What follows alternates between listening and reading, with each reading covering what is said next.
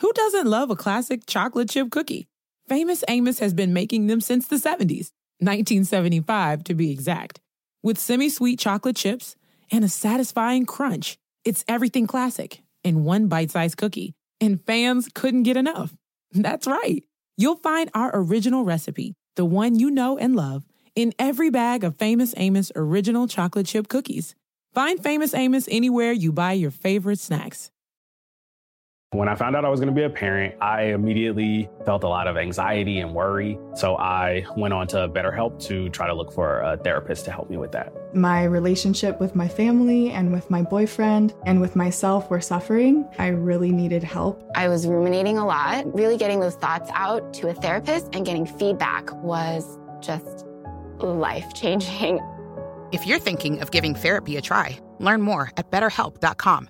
That's BetterHelp.com.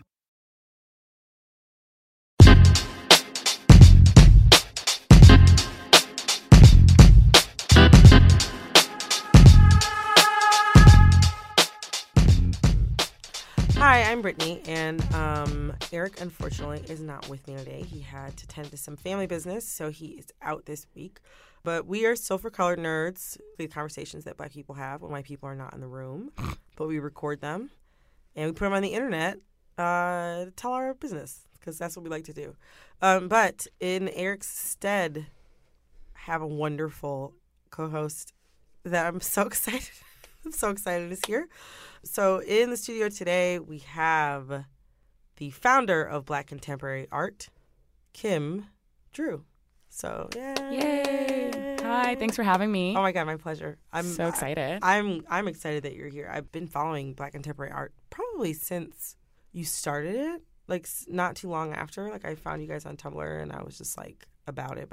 Yeah. But let me backtrack. I should allow you to explain who you are and what Black Contemporary Art is. Yes. I work in the arts by trade, but about 5 years ago, almost 5 years, next year is our 5th anniversary, which is very exciting. I started the blog Black Contemporary Art after doing an internship at the Studio Museum in Harlem in 2010. I was at the museum, and I kind of got there after declaring an art history major. I wasn't really sure what the hell I was going to do with my life because I was also in college, and you're just not sure. No. You kind of like, when you get out. I'm just going to do me for as long as that feels right. I had a great advisor, Kevin Quashie at Smith College, who strongly encouraged me to work at the Schomburg Center or at the Studio Museum in Harlem during the summertime. And because of my socioeconomic situation, I needed a paid internship, and Studio Museum has that, which is very rare and very, very, very, very, very important and paramount to who I am today. But I did that internship, and it just blew my mind because I was there and I was an intern in the director's office and would sit, within steps of Thelma Golden every day. It's possible a lot of our listeners don't know who Thelma Golden is. Yeah. I'm a super fan of hers. If you could just talk a little bit about Thelma. Yeah. So Thelma is the director of the Studio Museum in Harlem. She was the first Black curator at the Whitney Museum. She's the curator of the seminal show Black Male, which was at the Whitney Museum in 1993 and traveled to Los Angeles shortly after. She also has worked on a number of exhibitions and has, throughout her life, supported Black artists in a way that is really unparalleled with such grace. And she is just a really, really great mentor and person in the arts to know about, and in the fashion world to also know about, because she's fly. She's fly as hell. She is fly as hell. I first learned about her great. in Vogue. I think their shape issues. She was like the petite person that they had in that issue. Yeah. I was like, who is this Black woman living this amazing life? And yeah, I learned about her like via fashion first, and then found out that like who she was, and the shit blew my mind. Yeah. It's very, very cool. And yeah, so I was there and working with her and just kind of got a crash course into what it's like to be a powerful person in the arts. Learning from her while working with her, learning of her while working with her, learning of the Studio Museum while working there, learning about what it's like to work in the arts, and it grabbed me, and I knew that was what I wanted to do. Every day I was introduced to a different artist. I would field requests from people. It's like, I just got this email from Trenton Doyle Hancock, And it's just like, oh, okay, this is real. The proximity to Black artists, the feeling of urgency in every day of the work. I was completely sold. Then I go back to Smith College, which is great, wonderful place. Also very, very important to me. Thelma also went to Smith. Yeah. But I went back to Smith and felt without that kind of source of inspiration. And so I am a very internet person. I've been on the web since I was about 6 or 7. Like, I'm that millennial person. Yeah, shit. And so I wanted to find a blog that would do what Studio Museum had done for me during my internship, and I could not find one. I was really pressed. I was like, I have to find there has to be a way to bring together these things. And I wasn't even hip to thinking about art criticism. I wasn't hip to thinking about, I just didn't know about some of the blogs that existed at the time, just generally about art. So I decided to make my own thing because I knew at the end of the day what I wanted to see. And I knew that if I looked for certain artists that I could find other artists, whether it was through exhibition catalogs or through just Google searching or whatever. I knew that if I just started to put something out there that it would be a good exercise in terms of at least making myself familiar with the names I already knew. In brief, it is a Tumblr blog. It is kind of a visual archive of Black artists who have made work, and Black art historians who have written, and Black creatives just in general who are putting out cultural products for the past like 60 years or so. That's filling a really big hole. Like, I told you I was like an art history minor, and one of the things I missed a lot when I like left DC was that being constantly surrounded by Black art, you know, whether in person or just like through visuals. And it was something that I was hungry for, like online, and it didn't really exist. Like right after I got out of school, I worked for PBS as like a media like archivist, so we're taking like archival footage and then like digitizing it and like tagging it with metadata so that it could be like, eventually it was supposed to be put online as this like educational YouTube, but it got me thinking a lot about taking cultural product or taking like art and making it something that could be accessible to everybody. And that's what like totally blew my mind about Black contemporary art, where it's just like, here's like Tumblr, you know what I mean? This thing that like I was telling you that I used when I was living in Michigan because I wanted to look at pictures of Black people because I didn't see that many like in my hometown. Like on the same platform, I could see, like you said, like the great works of like Black artists, you know, presently, but also like those over the past like 60 years, you know, with proper accreditation and like criticism written by Black folks, which is it's a completely different frame of reference, and being able to have that available, I thought was really important. I have been a fan of Black contemporary art for a while, and one of the things I liked the most about it was the fact that it was on Tumblr. Can you say more about like your choice to like host on Tumblr? Yeah. Tumblr seemed like a natural fit because I was already a very Tumblr interested person. I don't know what first got me on the site. Actually, I'm very curious about that. I just like kind of forgot. But I always saw it as a space for learning, just because it could be this pedestrian encounter with new things. You go and look for something, you can type it in, and it will come back to you. Kind of like you said, being in Michigan and wanting to see images of Black people, you could find that on Tumblr if you wanted to find, especially at that time, because I think it's really important to talk about social media in terms of years and just like a time specificity, because a lot of it has changed. Yeah. But Tumblr circa 2009, 2010, which is really when I got into it, it was such a wonderful place because it wasn't super algorithm heavy. You could really have such a diverse set of things served to you based on who you were following or what you were really, if you were keywording properly, you could find some really dope shit. And it was a site of discovery, so it felt like the place to do that. Instead of doing a blog or site or like a, whatever. Because I also knew at that time that I was new to art history. I was new to these artists specifically, and so I couldn't just start my own thing that wasn't informed by a community or responsive to a community, because I came into my knowledge from people sharing with me, and so I wanted to share with them as well, and not in a way that was just pushing out content, Yeah. but actually really responding. There's like call and response that's capable on a social network as opposed to a static site is really lovely. And there wasn't Instagram at that time. No, it wasn't. So I mean, I think now if I started it again, Instagram would have been very influential to thinking about that. But at the time, Tumblr was really, it just seemed like the only option I had to create something that was responsive and just a living, breathing document of what I was thinking about. Tumblr is absolutely the site for something like that. And it still is that way, don't get me wrong, but it's changed just because of the way that the algorithm operates. It's like, it's kind of oppressive. And also I fell out of it. You know, I grew a little bit. I got old, y'all, and so I got a job and I got a life, and so I'm not like on Tumblr in the same way that I used to be. Yeah. And so when I do log in, I'm kind of like, oh, you also post this picture, you also post this picture, and it just feels kind of repetitive. It's just not the Tumblr I grew up with, which is such a ridiculous thing to say out loud, but true. It's changed, and I appreciate it, but at the time, it just worked. So one of the things when we had Ashley Ford, who's like a writer, she wrote for BuzzFeed. She's amazing. Now. She's amazing. She's an awesome woman.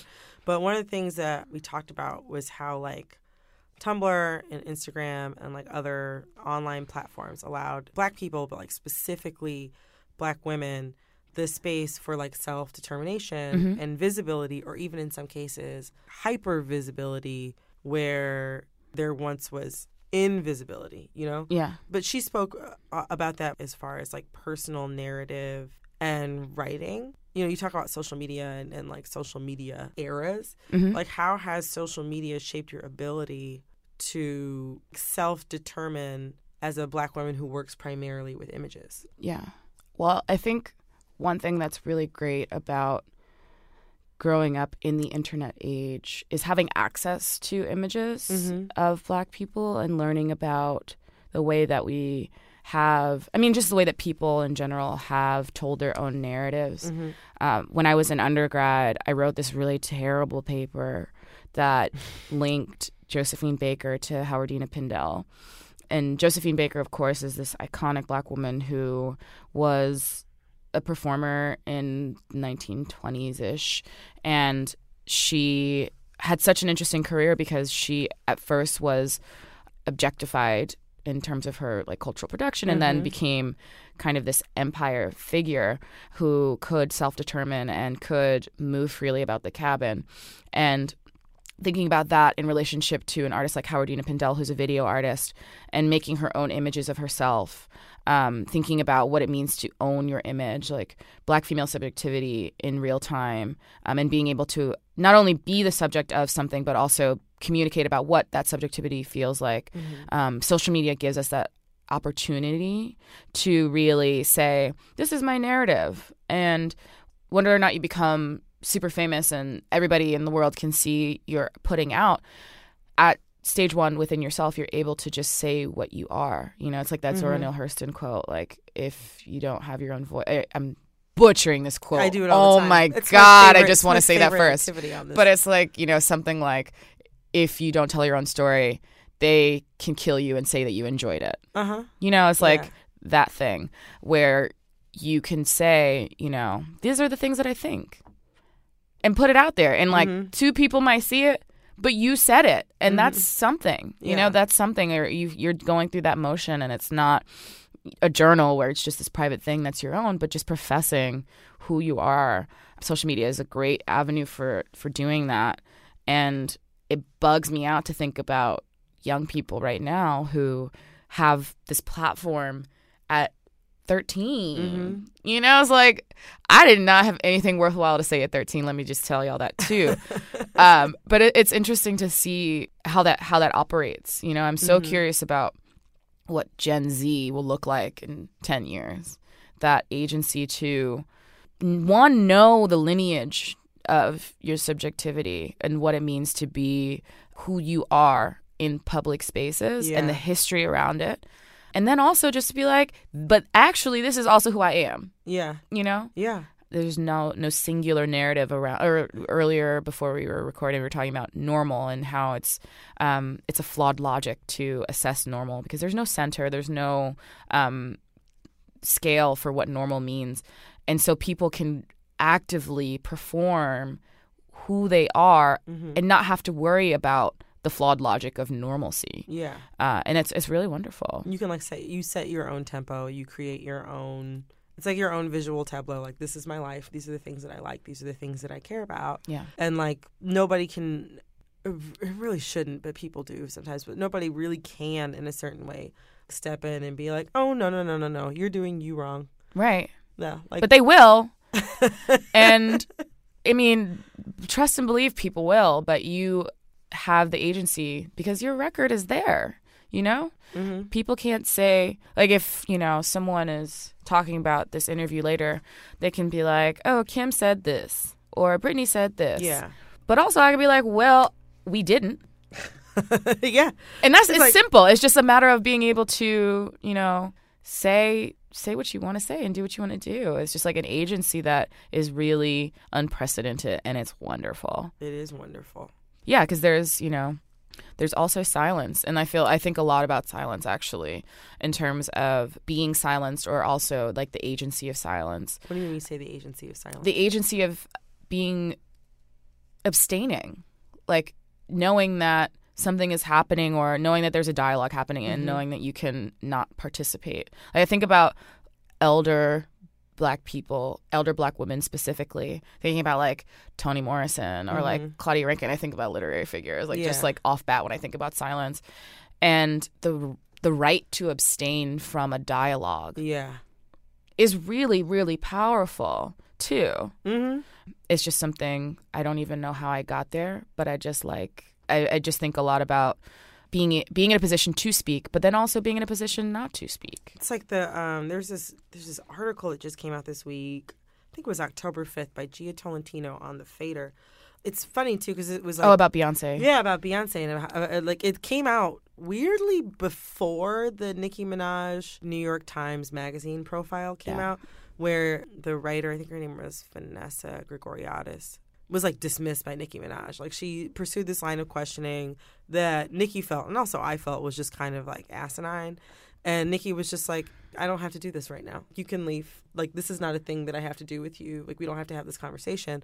And then weirdly enough, like a few days before that, this piece ran about how Beyonce, like, one of the ways in which she wields like the power that she has as a Black woman and as a very visual Black woman, like a Black woman who doesn't really use Twitter. The article was based around how she hasn't really given an interview. She hasn't answered a question directly in like a year and a half or like 2 years or something like that. It's been like since 2013 or something. Right. Yeah, which is awesome. It was awesome. She had a GQ interview, and then like one of the most amazing things I think that she ever did, like when it was a self-titled. Yeah, I don't know how the fuck I forgot. When her self-titled album came out a couple of years ago, I remember thinking like, oh, it'll be interesting when she like does interviews, and she was just like, no, I made this documentary. I also made like 4 YouTube videos that go along with my album, and like, you can have questions for me, but like, I'm not going to respond to them. That is an incredibly powerful thing. And you think about being a Black woman, like you said, and just having the choice to be like, no, like, I'm not going to engage this. This is not a thing that I have to do. Yeah, that is a really powerful thing. I never thought about that. The choice of silence and how powerful that is. It's just amazing. And I think it's something that is very wise. Knowing when is the time to go. It's a learned behavior. And I think it's a hard learned behavior, of course, too. But it's really dope to see. It's something that I definitely am trying to channel with all of my might, knowing this is the time and this is not the time. Well, you have like quite the audience. Like, how many people follow Black contemporary art? We have 200,000 followers. 200,000 followers. Cool. Yeah. That's massive. Yeah. That's massive, not just for like your platform, but also for like the subject. Let me tell you, because I really, when I started the blog, first off, I started it for myself. First and foremost, just because I was interested in learning about these artists, interested in putting these artists in a space. And I would, in the beginning, I would kind of discover an artist, search for them on Tumblr. If they weren't on Tumblr, I would put a post up about them, a post or 5. Because I felt like these names had to become a part of our kind of general lexicon.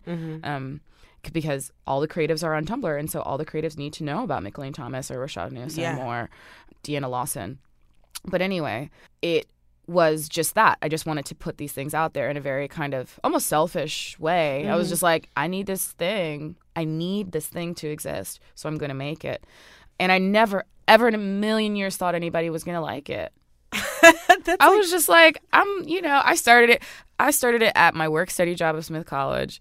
When I first got there and was doing work study, I had a cafe job, and then I got the very special offer to work in the student government office and had access to a computer all day and was just like, this is what I'm about to do during my work study time. Like, I'm going to help people do other stuff they need to do, but also work on my little blog that no one's going to follow. I got 100 followers and I lost my mind. I was just like, 100 people care about 100 motherfuckers on the internet are into this thing that I'm doing. That's really cool. 200 people are into this thing. And it soon grew to 10,000 people, which is just like, what? Yeah. Like that quantity of people who are interested in something that you're interested in. Yeah. That's kind of nerdy and kind of weird. And felt private, probably. Yeah, and no. Definitely never felt private. Really? I grew up in a family that prioritized creativity. It's funny because I was always the kid in the family who wasn't good at sports, wasn't good at drawing, wasn't good at this, wasn't good at that. And it frustrated me throughout my entire life because I always knew that creativity was paramount to one's being. It's how you express yourself. It's how you make record of who you are. And so the sharing the creativity of others never felt private. Like it was actually a very public gesture. I just didn't think that there would be a public for it. That's really interesting because, like, anytime that we've had, like, a guest on and we've talked about Tumblr, like, whether, like, it made it into the episode or not, one of the things about it is that, like I feel this way probably because I primarily used it for personal expression. A lot of writers feel like it's this really, like, private thing, or, like, maybe they use Tumblr as, like, a way, and which makes sense, though. Like, Tumblr is not necessarily a platform for writing, but like you said, it is a platform for images. So I could definitely see how using Tumblr in that context is kind of like, no, this is here. You need to see this. Like, if you care about it, great. But it sounds like you weren't expecting for people to think it was as popping as it obviously is. Yeah, I never ever thought in my heart of hearts. And it's so funny now because I'm like, yeah, duh.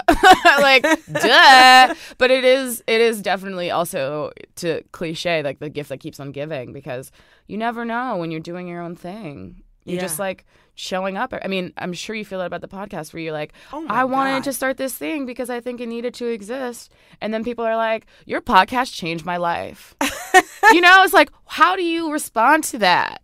Nobody's actually told me that it's changed their life. But like I've met, it's like crazy because there's people that I would never imagine ever would give a fuck about what anybody, not just me personally, but anybody like me would have to say. Yeah. Do you know what I mean? Like I've met like middle-aged white guys in the Midwest who found the show and were like, this is amazing. Yeah. Like, and I'm just like, how? Like, I would never even have conceived that you would even understand what I was saying. It's weird to think that, like, conversations that I've had in my head or conversations that I have with my best friend, that I record them and we put them out there, but just like, it's weird. It's very strange, very humbling to think that other people are like, oh, yeah, no, this is cool. Like, you guys, you keep doing this. Like, this is totally fine. Yeah. But you have Black contemporary art. Yeah. But also you have, like, this ferocious Instagram, Twitter personality. Ferocious, I like that. Yeah, I'm feeling it. I like ferocious so much better than, like, you know what word I hate? Sassy.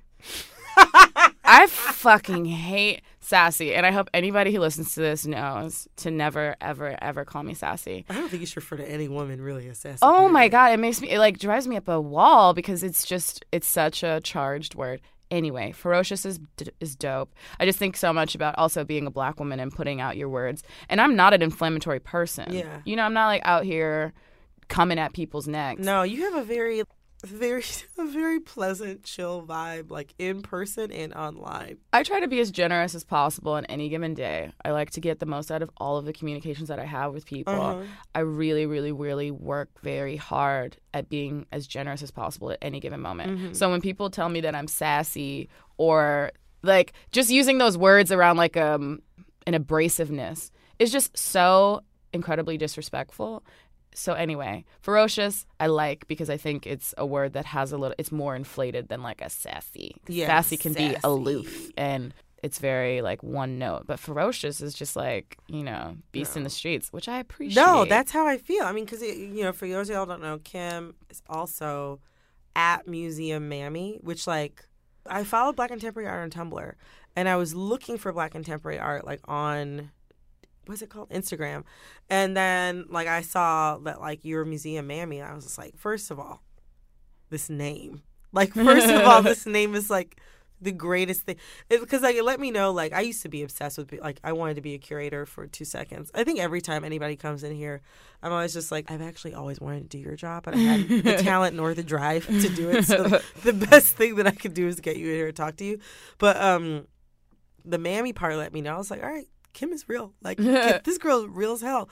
And for those of you who've never seen her Instagram, it's like the best thing ever. You have like, what? You have over 80,000 followers or something like that? Right. So, like, you're always like traveling. You're always like looking at amazing art. And it's like cool because where it's definitely you.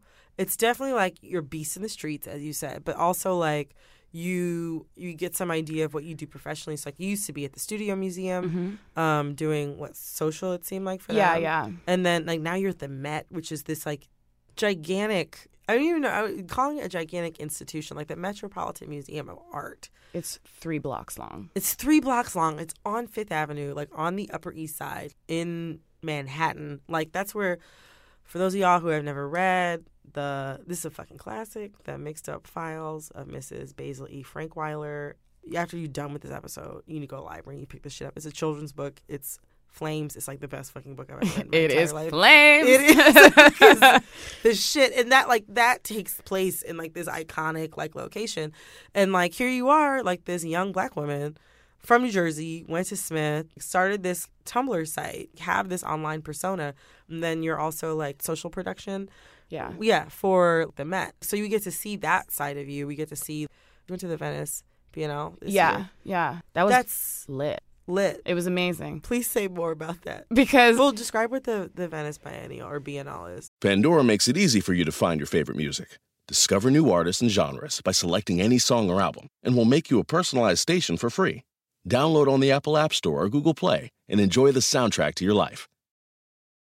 This is a big year. The Ohio Lottery's golden anniversary. 50 years of excitement, of growing jackpots and crossed fingers. 50 years of funding for schools, of changed lives and brightened days. 50 years of fun, and that is worth celebrating. So watch for can't-miss promotions, huge events, and new games that will make the Ohio Lottery's 50th year its biggest one yet. Learn more at funturns50.com. Not everything in life is flexible, but at Capella University, your education can be. With our game-changing FlexPath learning format, you're empowered to fit education into your life without putting other priorities on hold. FlexPath lets you set your own deadlines and adjust them when needed. You can take courses at your own speed and move on to the next one when you're ready. Imagine how a flexible education can make a difference in your life at capella.edu.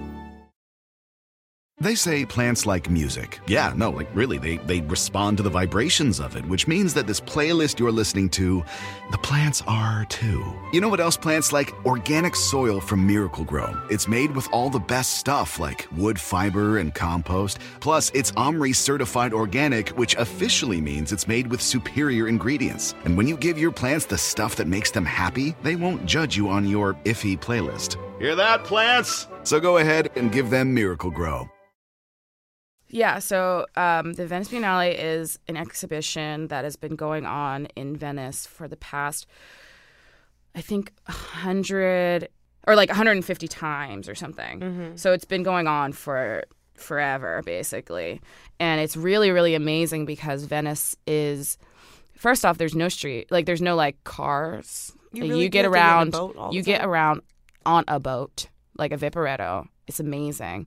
But it's been the site for contemporary art for a century, you know? And it's so wonderful to think about the site specificity of thinking about, like, this is where the hot new shit is every 2 years for the past 100 years, you know? Yeah. The Peggy Guggenheim collection is also there, and she was the shit. From the Guggenheim family, like the Guggenheim Museum, amazing collector, and thinking about supporting artists in a time when people didn't put priority on that type of cultural production. So in art history, kind of also a thing that I will butcher, so, kill me.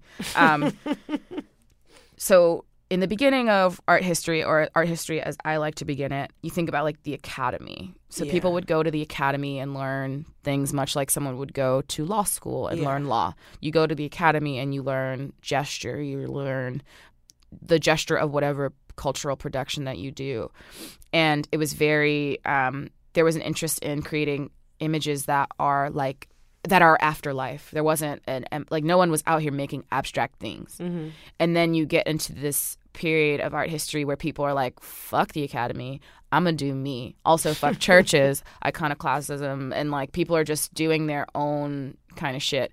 And then you get to a space like the Venice Biennale that every 2 years, like, this is the thing. This is what is the shit right now, and people are like, oh, I hate this, but also it exists, and there's a stage for it, and people travel from around the globe to go see it, and it's really amazing. And this year was curated by Oakween Wazer, who is a fantastic curator and very, very, very important scholar who, if you don't know that name, you should absolutely look up. He's just written so many amazing books and just has been a really prolific figure in the arts. And so my good friend Jessica Bell Brown and I decided to go out there to see it, to see the Oakwee show, as some people were referring to it.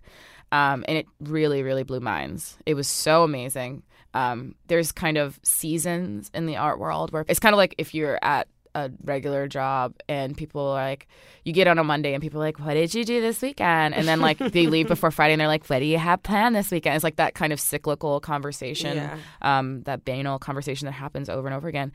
In the art world, it's kind of like that too. So people would be like, are you going to Miami? Like around October, because you know that Art Basel Miami is happening in December.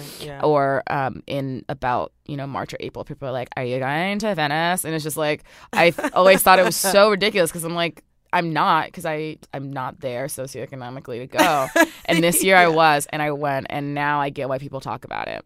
I get it totally, why it's not an obtuse question to ask, because it was really, really wonderful. That's one of the coolest things, though, I think, about like your Instagram and Twitter accounts, is especially your Instagram account.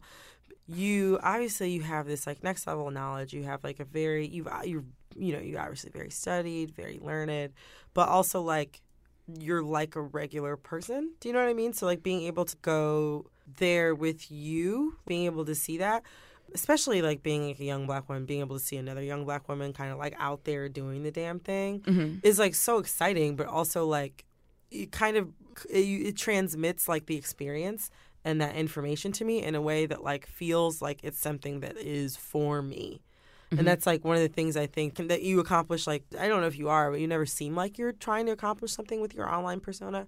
But, I mean, it also definitely this happens like with Black contemporary art, but it feels like this, because one of the things that when you study art history at a Black school is you learn about all the barriers that stand between your average Black person and having access to art, and having like access to having that be something that's like a part of their everyday lives. Like we talked before about like the price of admission and being able to go to museums and things like that. It definitely it makes me feel more like this sort of thing is for me. Like I always wanted to go to the Venice Biennale when I was like younger, but I was just like, all right, maybe when I'm like 60, maybe when I'm 75. So to like see, there's a wonderful image that I love, you and a few other Black women. I want to say like Numa Perrier was there too. Yeah, but that was in Florence. That was in Florence. Which is also a crazy thing to say out loud. So I went to Venice for Biennale. Let me just tell you, like, I grew up and my family, I just grew up in such a wonderful family. And whenever I have an interview, I always want to talk about them. But anyway, my parents did a wonderful job raising me, and I love them so dearly. But we didn't have a lot when I was growing up. And so the idea of traveling was just never something that I felt was tangible. And so to be able to go to a place like Venice is just like next level. So anyway, I was in Venice for the Biennale, and And part of the buy-in to going was because there was also a Black Portraiture Conference in Florence, Italy. That's so amazing. And they're like 45 minutes apart. So we just got on a train and went to Florence. It's like Philly. Literally like going to Philadelphia, but it's Florence. Yeah. And it was cool, too, because Venice is this site of contemporary art and Florence is old school. So it's very, very like masterworks, like the seminal kind of academy work is in Florence. And so it was kind of a complete 180. And then also I was there with like 300 to 500 Black people from around the world. That's amazing. So I'm like getting into arguments about global Blackness with Dutch Black people on a bus on the way to some piazza somewhere. So it was really, really dope. As part of, so the conference is run by the lovely Deborah Willis, another person who, if that name is unfamiliar to you, you should look up. Mm-hmm. She's the mother of Hank Willis Thomas. Oh, wow. And just the mother of Black photography and imaging and archiving. She's just really, really, really amazing. Mm-hmm. So Deb put together this conference, brought in all these like really dope scholars, and all of these other beautiful Black people came together as well, and we just kicked it in Florence for about 4 days. That's like a dream to me. It was dope. And it was also dope, too, to just go to Italy for this incredibly Black time. Because I was just like swaddled in Black excellence, and it was really great. But anyway, so Numa was there being excellent. Yeah, she's awesome. Numa Perrier, shout out to Numa. Yeah, she's really, really dope. From Black and Sexy TV. It's on BET, which is just the like, wildest what? thing to me. It's the wildest thing to me. It's the wildest thing oh to me. my gosh, so proud of her. Yeah, she's killing it. An awesome, awesome, awesome woman. But yeah, no, just seeing that image of all of these like beautiful Black women like in Italy, like having this like incredibly Black experience that was so far beyond like growing up. Like it never felt like there was a ton that wasn't available to me. And then going to Howard, like being around, like, you know, I think we talked about this, being just steeped in all of this Blackness, as you said, blickety Blackness all damn day, every single day. It opens your mind to all the different possibilities that are available to you as a Black person, as a Black woman. But still, just like, you know, seeing that photo of you guys there doing that specifically, like you guys in Florence, like at this conference specifically, like it still like caused like a tiny explosion to go off in my mind where I was just like, shit, like this is like, this is something I've always wanted to do. Like, oh, this is for me. And I think that's like the dopest part about like the work that you do. And that's why we wanted to have you on, because art is not necessarily a space, I think, where a lot of Black folks see themselves. When you talk about like fine visual arts, I don't think that's a place where a lot of us see ourselves. You know, even like white as our newsrooms are and as white as publishing is, you know, and we talk about like not having enough like Black writers and that are, you know, that reach a certain level. There's still a good lot more of Black writers, even Black female writers, than there are Black women who work in like fine and visual arts. How do you feel about like being as young as you are? Because what are you, like 25? Mm-hmm. Like, how do you feel about, which is like insane to me. It's congratulations. It's like, because like I made it to 25. Shout out to Kanye. Shout out to Kanye. You know, when I was 25, I was working at a motorcycle dealership. like for you to be doing this at 25 and to be in this particular space, like how does that feel and what does that mean to you? On one hand, like you're in this really exalted and rare space, but then additionally, like you're also like a regular Black woman who like uses Instagram to like show people what she does like with her life and time. It's great, of course. I mean, I have worked really, really hard to get to where I am, of course. And it's really nice to reap the benefits of one's hard work. Yeah. It's also, you know, interesting because the work that I'm doing is very unprecedented, working in social media because social media didn't exist not too long ago. Yeah. A position like mine didn't exist not too long ago. And so it's interesting to really define what success is. And so for me, that's the hardest thing, is figuring out what is success and how to make that success sustainable. That's something that I think a lot about. But it feels great. I mean, I love my job. I love being able to share what I do with other people. If I wasn't, I mean, I try to think about what my life would be like if social media wasn't a part of it, if I was maybe a curator or a conservator or a registrar or something working, because I think I would work in the arts regardless. but trying to think about what my life in the arts would look like if I wasn't able to share it with people, and it wouldn't be as rich. And so for me, that's also very important, is to just bring people in the ways that I can, because like you said, like I am just a regular person. Like I grew up on Sterling Avenue in Orange, New Jersey, and like very unassuming person always my entire life. Just like I'm gonna work as hard as I possibly can and see what happens, and like in a very lovely way, it has brought me to the point where I'm at. And so I'm just, trying to show people that they too can do what I do. It's like there's no difference between me and someone else. I just happen to work at the Met. But like when I leave the Met, someone else can come in and do a great job too. It's like I think it's very democratic, kind of some of the spaces that I find myself in. And other people, because there's a barrier to entry in some way, either real or imagined,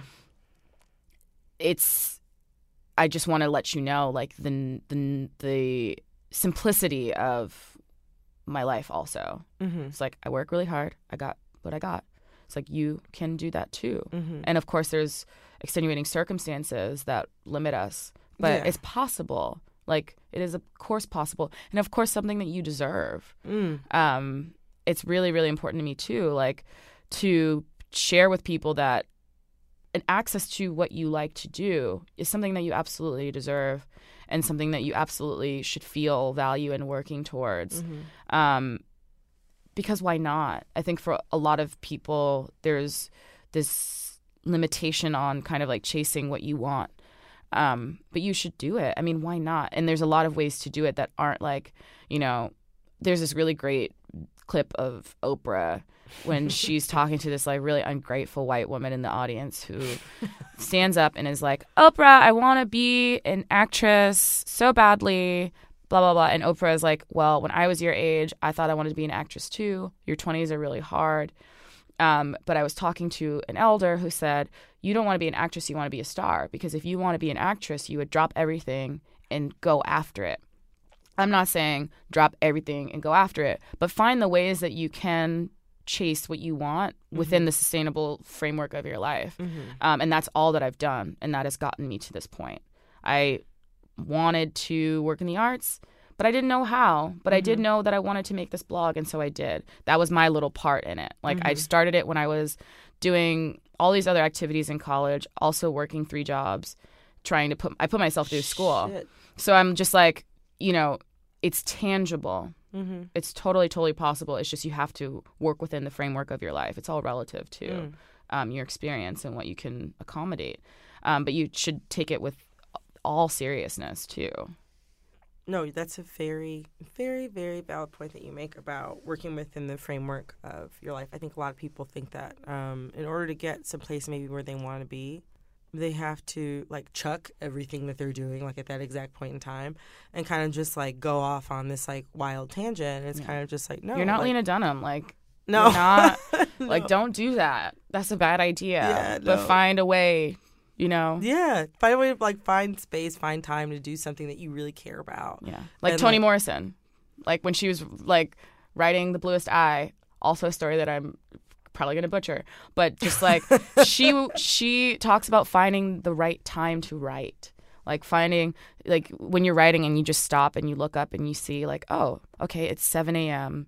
This, I'm drinking tea, and like you find that scenario for yourself within the framework of your life, and then you do the thing that you want to do. It's like she was struggling. She's a single mother. Yeah, she's a single mother. She's raising these children and knew that she wanted to see stories. And so she would wake up like hella early and write, but then also live her life. Yeah. Yeah. And I'm not saying wake up at 5 a.m. every day, because Lord knows I don't. But I don't either. Trying to fit within the framework of your life to chase the things that you want, because a hobby can very easily become a career. And that's what I'm doing right now. Actually, you know what? Goddamn, that's exactly what I'm doing right now. Boom, boom, because it's anime. It's real. It's very real. It's very, very real. It's the strangest thing. So I want to shift gears a little bit. So something else that I really like about your online persona and your work is that it is black as hell. As me and Eric sometimes say, unabashedly and ashedly. Black as hell. How do you feel about, like, obviously, we're living in some times. Yeah. Right. And maybe not even the way that, like, Black people are being, I don't want to say persecuted, but it could be said. But like the way that Black folks are like living in the United States, I don't know if it's necessarily changed too much in the past like 25 years, but the way that it presents is different, I would say, now than it has been previously. How do you feel about your work, and also like the mission of Black contemporary art? Like, I guess in light of, like, our current socio-political climate, kind of like, you know, you think about even, like, our current socio-political climate as it presents online, right? So, like, hashtag say her name, hashtag, you know, Black Lives Matter. You talked earlier about urgency. That's a word that I really like that you said, the urgency of the work. You realized when you were working at the Studio Museum, the urgency of the work. Like, how do you did what it is that you do and how it is that you approach your stuff? Yeah. I think... It's, for me, I think a lot about, especially like, okay, so we were talking about eras of social media. Mm-hmm. So case study, Facebook. When you start Facebook is so fucked up. Like, it's so fucked up right now. And it got me fucked up because this whole like flashback thing that Facebook is doing it's a mess. Is a mess. A mess. There's nothing like a social network making you hate your past self. Yeah, it's like you'd be like, I was basic as hell. I was basic as hell. I was wearing lipstick. I had chins from all the McDonald's that I was eating on Georgia Avenue, and like, oh, I would love to look at pictures of my ex-boyfriend and me. Right. I would. I love that. Thanks. I for would love to see this relationship that failed, like friend wise or otherwise. Yeah. But anyway, so Facebook has become this very triggering space. Like, it's great because there are groups, there are all these forums for discussion, and for me specifically, my entire family is on Facebook, and so it's really great to know that they're doing well, to know that things are going on, to see babies when they're born, to my auntie Billy, she writes on my Facebook wall every day, and she's just like, have a great day, have a great weekend, and it's great for that. But also thinking about scrolling through Facebook and everyone posting the Sandra Bland video, and everyone posting this girl in McKinney, Texas, and everyone sharing this protest song that I happen to not like, but can't say I don't like, because then also like the publicness of being a Black person who's dissenting from this thing that's for us is difficult too. So anyway, for me, when I think about my cultural production and think about the things that I'm sharing, I want to be gentle in these times and share things that I think need to exist in the world, but also are like heighten what people are taking in. So an artist that I really admire is Martine Sims. She's California-based artist who just does everything, literally does it all, runs a publishing house called Dominica Publishing, and she makes objects and she runs shit. But Martine did a screening at this space in Bushwick that I forget the name of, but is a really great space. And she brought together these videos by Black female artists. And it was amazing because it was the day that someone had killed a Black person. It was just a day that happened. And it was all over Facebook. Everybody was posting this video, and you're just like scrolling and it starts, and scrolling and it starts. And Martine did this really wonderful thing by playing videos for us that weren't violent. Like playing videos for us that were just assuring of someone having been here and being amazing and creative and like eating nail polish, or like just like things that were just weird and like transported us to a different plane. Creating, like, sharing media that is not meant to harm or to incite some sadness or remorse. It's just like, that's what I want to do on social media. Amidst all of the reality, like not to distract from the importance of this moment, but to provide media or to provide other people's creativity to people in a way that's enlightening and can transport us, because like why else would you want to share with people? You know? I remember, I don't even know. It was a day that a Black person had died. I reached a point where I was just like, I don't want to do this right now. So I just posted like a day that a Black person was killed. The day the Black person was killed, exactly. It was just like one of those days, as Monica Tuesday. Put it. Yeah, it was Tuesday. And I couldn't engage it, and that's something that comes up a lot over and over again, and not just in the conversations that I have like in my regular life, but it's something, again, whether it's made the episode or not, that like a conversation that we have a lot whenever we have guests, and that Eric and I have with each other. I started posting pictures of happy Black people. I'll be like, let me go back to my birthday, just do it like a throwback Thursday, because it's just like the visual, like you say, it's just like a lifeless Black body, or a Black body that you know now to be lifeless. Like, I never want to get used to that. Do you know what I mean? Like, and I felt like, I can't remember who it was. I think the Tamir Rice video, when that came out, and I noticed that there was like a divide between, I know people, like half the people I knew had watched it, and the other half that I knew hadn't, and then there were some stragglers who like didn't want to see it, but like happened upon the video accidentally. But like, that was like when I reached a point where I was just like, I never want this to feel normal to me.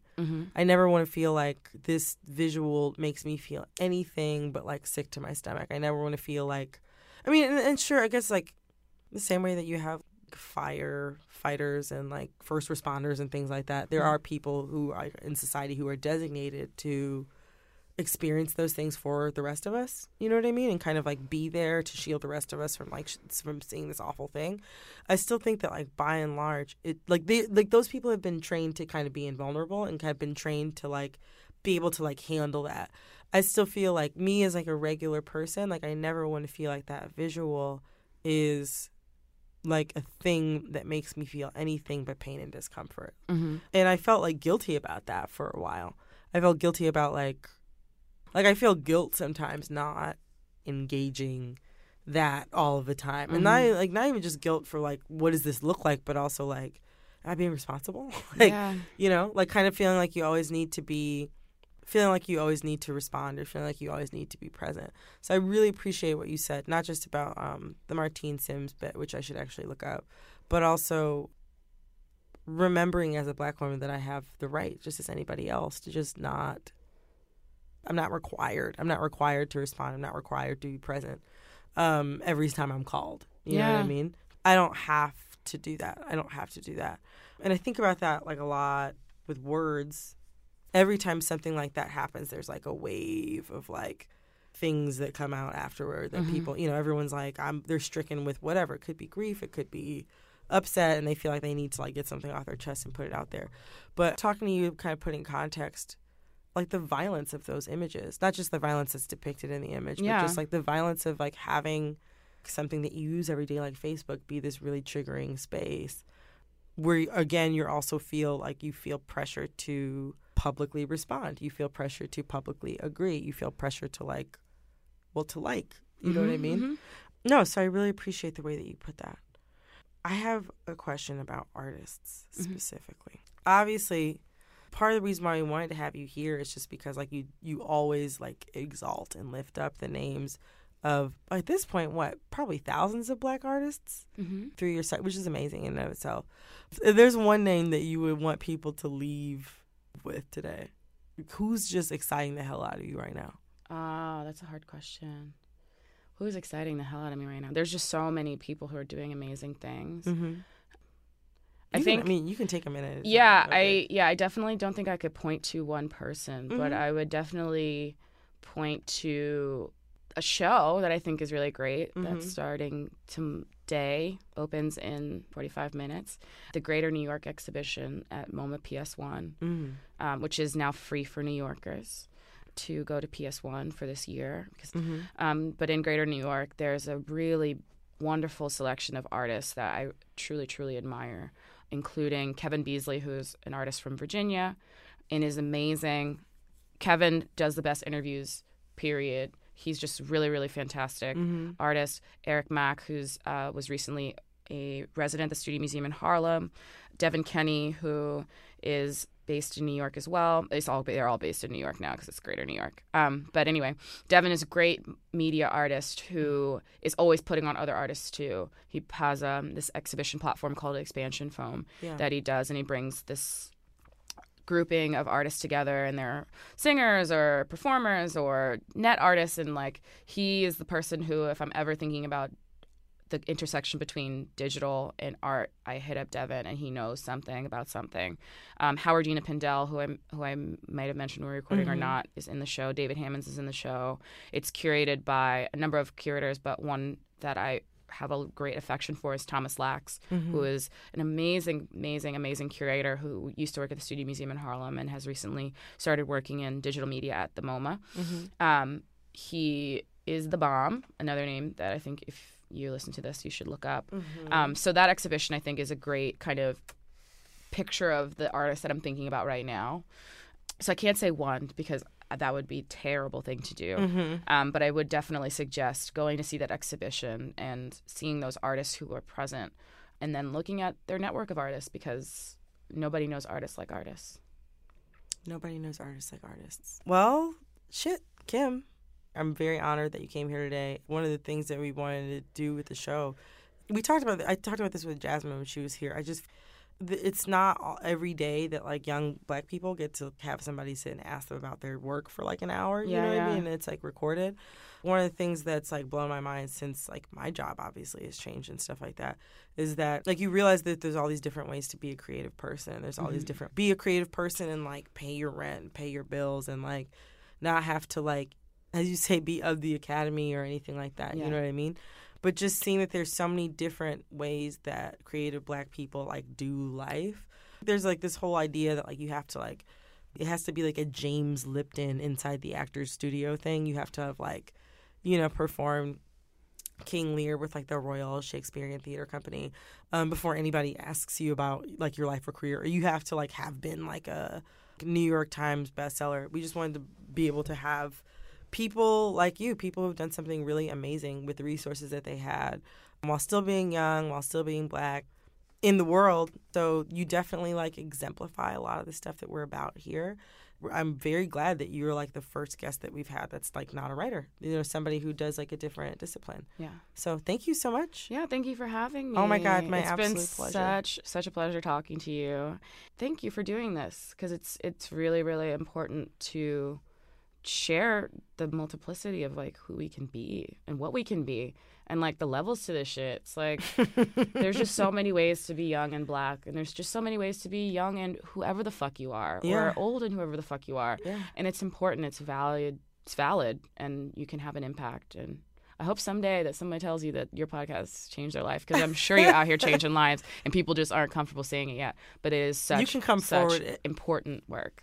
Thank you very much. It's true. If I have changed your life, feel free to let me know, because most of the time I'm really not sitting around doing nothing but working on this, going to work, working on work, or watching Empire on Hulu. Like weeks late. Yeah. People are always like, how come y'all don't live tweet Empire? I'm like, can you come here and live tweet all this work I gotta do? Right. Can you come here and live tweet these bills? Right. Live tweet these bills, exactly. Yeah. But thank you so much, Kim.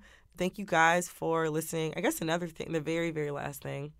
Oh, if you're in the Portland or Seattle area, and you're going to be around, I guess by the time this episode drops, it'll be next week, October 19th to 22nd. I will be in town on tour with Pop-Up Magazine, which is like this live journalism event. How cool are you? Wait, you know what that is? Yeah. That's because Jenna Wortham, who is one of my co-collaborators, she is amazing. And if you're listening to this, you should read her piece on Zanelli Muholi. I literally bigging it up like I'm her damn auntie. But it's so good. And I'm always so proud of Jenna. And she's the shit. And Pop-Up is the shit. We did one show in LA a couple weeks ago. You on tour? Yeah, basically. Somebody's like, "Why are you always out of town?" And I was like, "I guess I'm on this tour," which is like a weird thing to say. It's like weird to go to sound check and stuff like that, because like people are like, "Oh, what are you doing?" I'm like, "I just got done with sound." There's nothing else that you can call it. Yeah, you know what I'm saying? It just makes me feel like Elaine Stritch or Beyonce or something like that. Oh no, but Jenna's awesome, and Jenna's piece in Pop-Up is the shit. Jenna's the shit. Jenna's the shit. I love you, Jenna. She really is. I literally just met her a few weeks ago, and I was like, she's like, you were like literally the most popping person, and so talented and so chill. So also, Jenna, I love you, and also if you want to come on the show, she totally wants to come on the show. we want to have her. It's just like good luck finding her. Well, she's like on the move. You want to talk about people who are better than Beyonce? It's true. She's not like a singer, but like she's up be there. Doing her stuff. She's a pop star. she's in my eyes. To me, around these parts, Jenna Wortham is a force to be reckoned with. So yeah, no, Anyway. if you like the show, if you like Jenna Wortham, and if the only way that you could possibly not like her or her work, I feel like, is if you just never read it and you've just never heard you of just her. gotta be put on. Yeah, you just gotta be put on. Also, let me also say this. 2 things that I want to say before we're done, because this is already too long. Yes. One thing, Yeah. it's really, really important to big up people, and that's why I'm glad that this show exists, because Mm. there's nothing like just telling someone that you appreciate their hard work.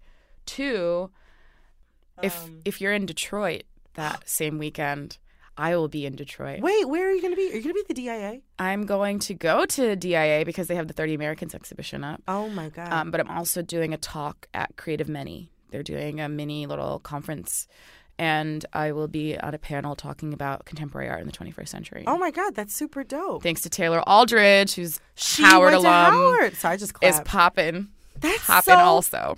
She is popping. Arts.Black is a Black arts criticism site started by Jessica Lynn and Taylor Aldridge, and you should also look that up, too. That's beautiful. Yep. Oh, so I'm on Tumblr at blackcontemporaryart.tumblr.com and on Twitter and Instagram at Museum Mammy.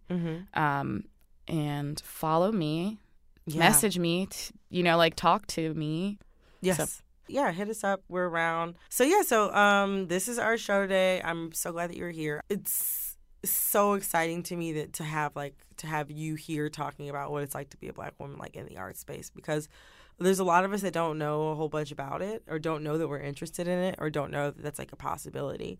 So I'm very, very glad that you're here and shared space with me. I'm very happy about this. Yay! Yes, and Eric, we miss you. I miss you. Yeah, Eric, we'll meet someday. Someday.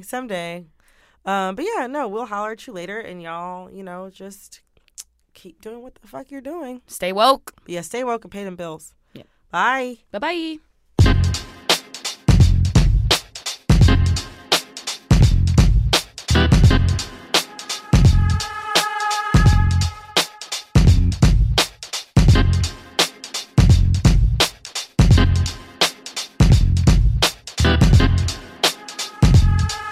Whether you're a morning person or a bedtime procrastinator, everyone deserves a mattress that works for their style. And you'll find the best mattress for you at Ashley. The new Temper-Adapt collection at Ashley brings you one-of-a-kind body-conforming technology, making every sleep tailored to be your best. The collection also features cool-to-the-touch covers and motion absorption to help minimize sleep disruptions from partners, pets, or kids. Shop the all-new Temper-Adapt collection at Ashley, in-store or online at ashley.com. Ashley, for the love of home.